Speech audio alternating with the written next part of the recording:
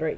Hi, everybody. I am Deacon Dave, and welcome to day 53 of Silence in a Year. As always, I'm joined by St. Clair, Alicia, and layperson Lisa.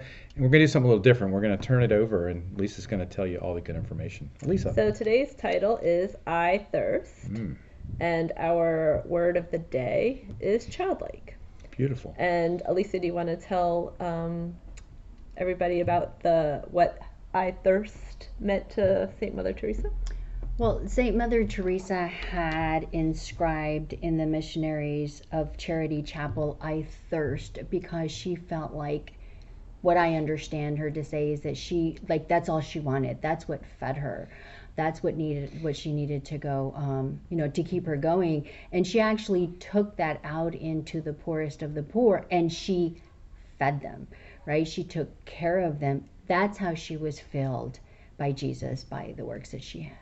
Yeah, because she went through a period of desolation for decades, right? And so her silence could have been very troubling and difficult for her. And so I think it's pretty cool that she found, Jesus in the people that she served, yet she still was faithful in her prayer life and everything that we did, which is sometimes, when you start to enter into this silent type of prayer, Lisa, and it doesn't feel like anything's happening, it's easy to just walk away from it. Oh, sure. But I thirst also signified that Jesus thirst for us. And St. Mother Teresa wrote a letter to all of her religious sisters that were in her order. Just you should really look it up if you're not familiar with it, because it's just so beautiful about how just Jesus thirsts for us, just as we thirst for him. So this is interesting. This morning I was reading or listening to something about Lent, and as I was listening to it, the Lord said, I know what I want you to do for Lent, David. He said, I want you to spend an extra hour every day. So I already spend an hour, and I'm like, you want me to do what, Lord? He says, I want you to spend an extra hour. And I'm like thinking to myself, okay, well, how am I going to do that? It's going to be in the morning, in the evening. How is that going to work? Got a couple of weeks, at least in my case, to figure that out.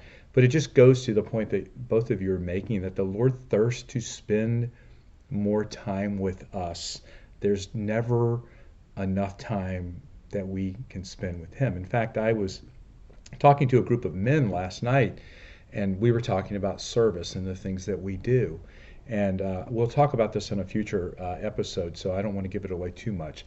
But the bottom line is that our ability to be charitable, in acts of service, has to flow from the Lord himself.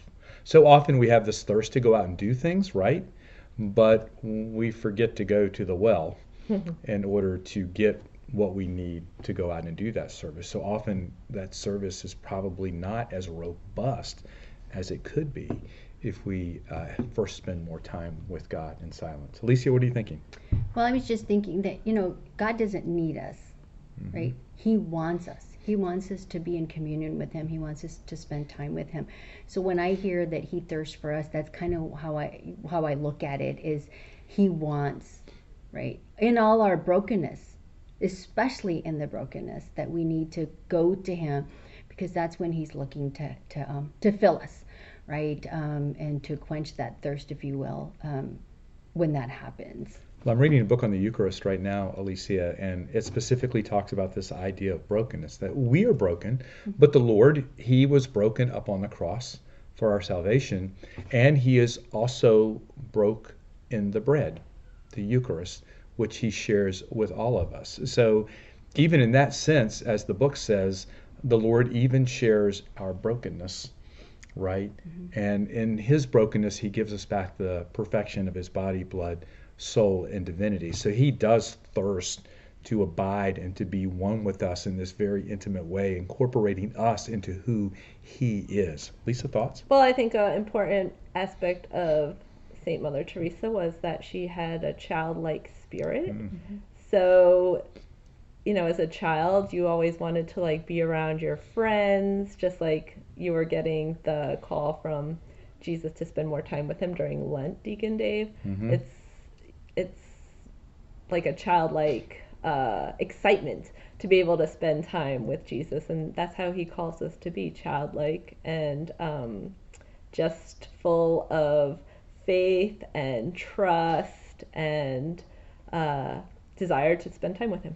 We need to be more childlike at Mass. Okay, and I don't mean like irresponsible, but in the same book I'm reading on the Eucharist, it's by a deacon, and it's very interesting, and one of my brother deacons actually turned me on to it. He said sometimes we've lost the joy of Mass because we've become so reverent. Okay, so to be reverent does not mean that we can't be childlike and have that excitement and joy that Lisa was just talking about. And so when we go to Mass, I mean, the songs that we sing and the things that we say should be done with great fervor and excitement and joy, just like it were Christmas, right? Because, I mean, we are receiving the greatest gift that we could ever imagine each and every time that we go to Mass, and that is God himself. So I don't know which book I read about St. Mother Teresa, that she would say that that's why she sat, she always went to prayer because she couldn't get enough of it. I think that sometimes going, like as you say, going to Mass, like we should want to go to Mass every opportunity we can because we can't get enough of our time with Jesus. That would be encounter. Lisa. Well, what's funny is like that can't get enough. That's actually a song that I was listening to earlier today by Brandon Lake. It's called Just Like Heaven. And to me, it reminds me of the Eucharist. Because it's like, come just get closer. I just want to be with you. And it's funny because that line is in that song as well. So it kind of just reminded me, that's a call to be childlike. And in our encounter ministries that we're doing, our worship, our pre-class worship, we're called to be childlike as well, just to have a freedom and not worry about like sitting reverently, but to have fun and joy and just worship God in our own way.